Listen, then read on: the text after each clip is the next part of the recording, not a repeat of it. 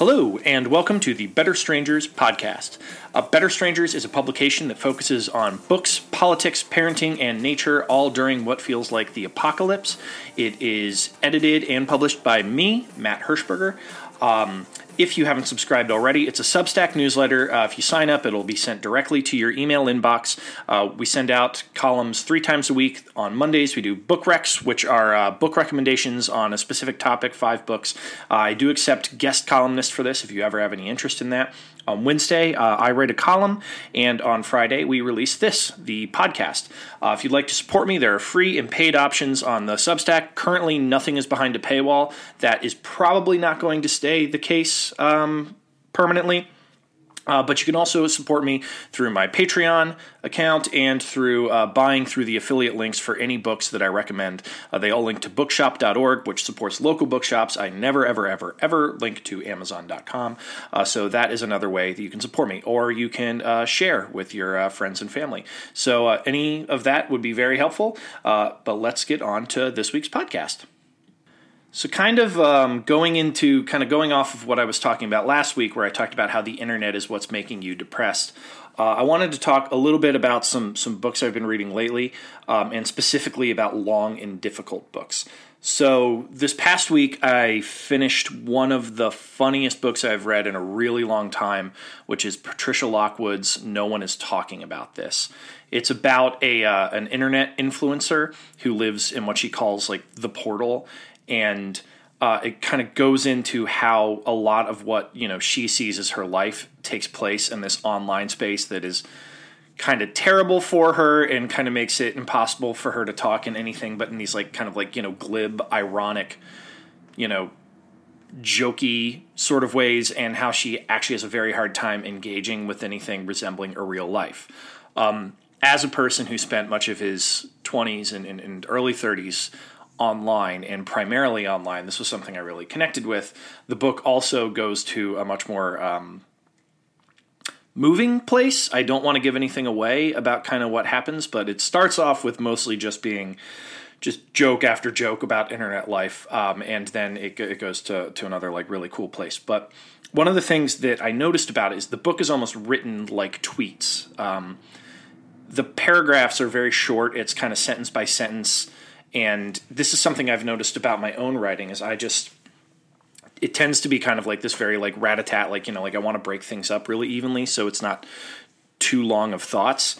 And this, and Lockwood is brilliant, and I don't mean to knock her in any way. This is genuinely, everyone should read this book. But it did get me thinking about how, I've kind of moved away from reading the longer or harder stuff. And last year was the most books I've ever read in a year. And kind of the thing I had was I want to get as much pages in as I could. It was this very consume as much as possible, approach to books, which, as far as over consuming anything, I guess books is about as good as you can get. But at the end of the year, I just felt kind of burnt out. And for most of January, I had a hard time getting into anything specific to read. One of the books I've been listening to in audio form over the past couple weeks is Johann Hari's Stolen Focus, which talks, I could have included in the last week's, the internet is what's making you depressed. It's talking about kind of the current attention crisis and people's inability to really spend any serious amount of time on anything. And what he found is that adults in America in the average workplace on average get about 3 minutes of uninterrupted focus before something on their phone pings them in, or they get someone popping into their office to ask them something, or an email or whatever. And this is not enough time to really get focused on something. And Hari talks about how, it's not just the 3 minutes, it's also however many minutes it takes you to get focused again.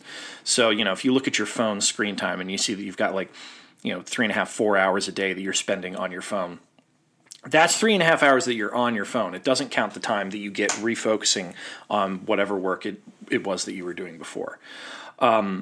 And this kind of attention problem it's partly the internet stuff that I discussed last week, but it also has to do with just the general way that we've structured our entire society, where we've got a lot more artificial light, we're getting a lot worse sleep. If you're not well rested. You have much worse attention span. And we generally allow people to like butt their way into our lives at all times. And so one of the things that he talked about in his books is about how the medium of reading stuff on the internet actually alters the way that we read regular books. And reading of like fiction has been in free fall for years. You yourself, if you look at how many books you read kind of before we got into like social media and the internet and stuff, and how many you read now, you might actually see this in your behavior. It is hard after spending a lot of time on Twitter to really get into a book, or on Instagram or on whatever, because those are designed to like really give you like those dopamine hits, whereas books don't do that. Or if they do, they're over a very long period of time and after an enormous amount of effort. So, something that, Hari talks about in his book, and which I have been doing kind of on my own for a while, is doing these really hard books over the wintertime. And so it started probably 10 years ago when I was obsessed with the musical Les Mis. My wife and I had seen it in DC, and it was so good. And I was like, well, I should read the book that this is about. But the book was like a 1,200 page. It's this enormous just hulk of a book. And it's a really good story, but it also Victor Hugo at one point, like literally the climax of the story, spends like 150 to 100 pages just talking about the sewers of Paris. And you're kind of like, okay, but like you had like, this one character at like the brink of death, and then he just goes into like, description of how the sewers of Paris work. And it truly was maddening, but like at the end of it, I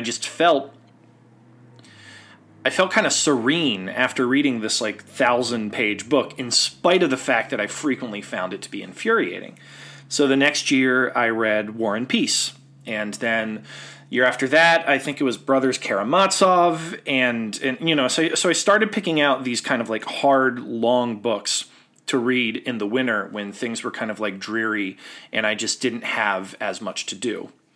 And the last one I read before the birth of my kids was Alan Moore's Jerusalem, which I've talked about a ton on either on podcasts or TikToks or on Better Strangers, because it's probably my favorite book of all time, even though it is a really difficult book. It's about 1,200 pages. And he's got one chapter which is written in the style of James Joyce's Finnegan's Wake, which, if you've never seen it, basically it's not English. It's written in almost like dream speak, where every word has like a bunch of other words crammed into it. It's bizarre, and kind of, your head kind of starts to get into it after a time, but it feels almost like language does when you're like stupefyingly high. And so, I would try and recommend this to people, but when I would bring that up, that one chapter in Jerusalem, or now this year I'm reading Ulysses, and every time I tell anyone I'm reading Ulysses, I feel like I get like a kind of a hostile response back, like fucking why? Why would you do that? And I think that there's a couple reasons. I think it's got perceived pretentiousness to it, which look, I'm self-aware enough to know that I've got a pretentious side. So that's definitely a part of it. I think that there's also people get frustrated with stuff that they see as intentionally difficult, because, a lot of the times it feels like the author's just doing this for their own fun rather than out of any sort of like elevated reason. And also, to be fair, like if you talk about some of these like canonically great books, I think a lot of people are understandably upset that so many of them are written by like, just these old white dudes. James Joyce wasn't the best guy. Like he put his daughter into, him and his wife put his daughter into an insane asylum, and then just kind of abandoned her there, because she was just hard to deal with. And so he wasn't a good dude. A lot of his stuff is like kind of skeevy, and it's occasionally misogynist. I think there are elements of his books which are like progressive, but I understand like the criticisms around them. But I think part of it is that the hostility to it is just like, this just seems like kind of like, masturbatory. There's nothing actually that valuable in reading these big, long things, except to tell people that you read these big, long things. Another one which I've heard a lot of people mention, is Moby Dick. And I really liked Moby Dick, but Moby Dick, like, it has one chapter of plot and then one chapter just describing, like, the boring minutia of, the whaling industry. So he'll talk about, like, processing blubber. And then there's one where he just goes a chapter talking about the importance of the color white. And it really strains your patience while you're reading it. I think a part of this is that when older books were being written, and just in general, like, if you look at something, works like, like if you look at like the 19th century writers, the great ones, you've got Tolstoy and Dostoevsky and Dickens and, Victor Hugo, and they're writing these massive 2,000-page books. And, it makes sense that at the time people would have been keener on reading these giant epics because they had nothing else competing for their time at night.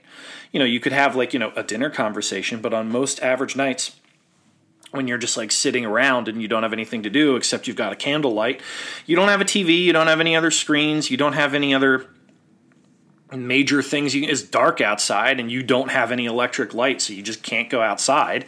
And so, the only thing to really do is to sit and read a book. And so it makes sense that they would have had more time and attention for these sorts of things. And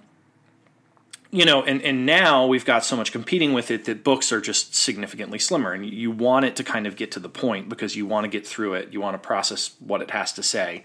And you're not necessarily going to commit to spending a couple of months with these characters.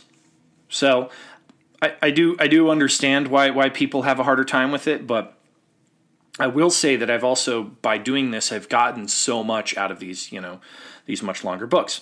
So reading Ulysses right now, James Joyce is not my jam. I don't particularly like his style. And, I have learned that he is the inspiration for a lot of the people that I find to be very inspiring. And since I've been reading Ulysses, I've recognized that he actually was a pretty astounding artist. But the thing is that Ulysses, if you've ever picked it up, it's got a lot of old Irish slang. It's got old references to people that we've all entirely forgotten. And he's also alluding to like 700 different things without really making it explicit in the book. Like, there's a point where he's like talking about William Blake, but like he never mentions William Blake. And then, the whole thing is modeled off of Homer's Odyssey, which is where it gets its name from, because Ulysses is the Latinized version of Odysseus.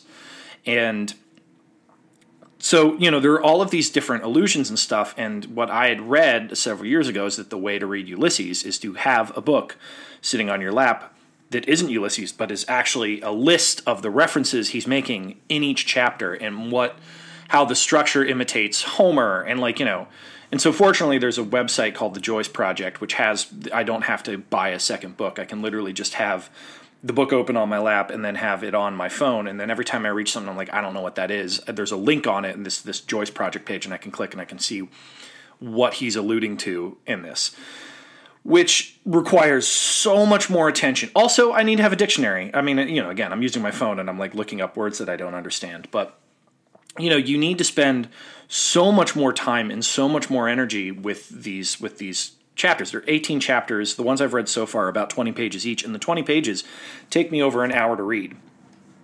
And normally 20 pages would take me like 20 minutes. It's something that I could breeze through. But this extra attention that is required for me to actually read these books is something that if you've ever heard of a flow state, that's a psychological state that they've talked about where it's the space in which humans report the most happiness and meaning. Artists, mountain climbers, athletes. It's people who have, basically who their full attention is absorbed by the activity that they're currently engaged in. They're not trying to multitask. They're not thinking about what's on their grocery list. They're not thinking about anything else in the outside world except the project they're working on. It's not a relaxing state. It's a very active state. And so when you're in a flow state, you basically are doing something that is up to the limits of your abilities, not past them, because that would just be frustrating, and not beneath them, because that would be boring. And a flow state is not something that we spend a lot of our time in our days. And our cell phones and the internet are a big reason why we are not able to give that much attention to anything, because you see one thing that grabs your attention, then there's another flashing light that grabs your attention, and there's a notification, and there's an email, and then there's a call. All of this really keeps us out of being in flow states, which we know are kind of the ideal, the place where we feel the most happy and meaningful. When in Stolen Focus by Johann Hari, he's talking about how, these flow states are something that we can try to achieve. And one of the best ways to do so is by really getting into literary fiction and stuff that really requires our full attention, because it requires that we use our imagination to kind of picture the world that we're in. We need to pay, you follow carefully the words that you're reading. And, and he talks about how it's hard to get into this mode of thinking when we spend all of our day reading instead stuff online. And the quality and the actual substance of the stuff that we read online is different when it's, in a browser or on our phone than it is if we're reading it in a book. We just have our brain responds to it totally differently. So, for me, doing this like annual, hard book thing, I think I'm actually going to do a few of them this year, just because last year I did so much just plowing through things as quickly as possible. It kind of is like an antidote to social media, and it is something that you can spend a lot more of your time and focus on. And personally, I've always come out of them, even if I didn't love Les Mis. Like, I'm not as Jesus-y as Jean Valjean, the main character in that book. I don't love the religious aspects of the brothers Karamazov. Dostoevsky was basically like, if you don't believe in God, you can't do anything moral, which I think is like a stupid stance. But it was still an amazing book that required that I put an enormous amount of attention into it, and it was a way that I could understand that way of thinking a lot better than I would if I'm just reading hot takes and think pieces and stuff like that. So, if you have, seasonal affective, if you don't, if you're not able to engage with stuff this time of year, you feel like super just kind of out of it and antsy, I really do suggest taking on a project book. It doesn't just have to be old white dudes. There's also, challenging, female people of color, like Middlemarch. The author is George Eliot. George Eliot was the pen name of a woman. I actually don't remember her name off the top of my head right now. There's Toni Morrison. You can get people who aren't just crusty old white dudes. But if you find a project book, something really long, really difficult, and really sink yourself into it, I highly recommend it as kind of an antidote to seasonal affective disorder. We know that it gives your attention something to actually, focus on and to work on. I have in the past found it really fulfilling, even if, when you tell people I've read War and Peace, they think, oh, that guy's a fucking tool.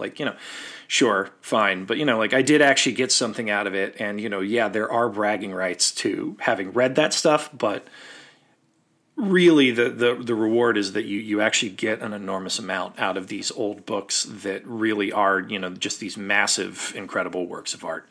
So that's my spiel this week. If you haven't already, please subscribe. If you like this, share it with someone. I will affiliate link every book I mentioned in here, the main ones being No One Is Talking About This by Patricia Lockwood, Stolen Focus by Johann Hari, and then I'll link some of the longer books that I really enjoy reading. The longer ones that I have really enjoyed reading below. And if you've got any that you found were challenging but that you got really found to be fulfilling when you finished, please share those in the comments below. Hope you guys have a great week. I will talk to you soon.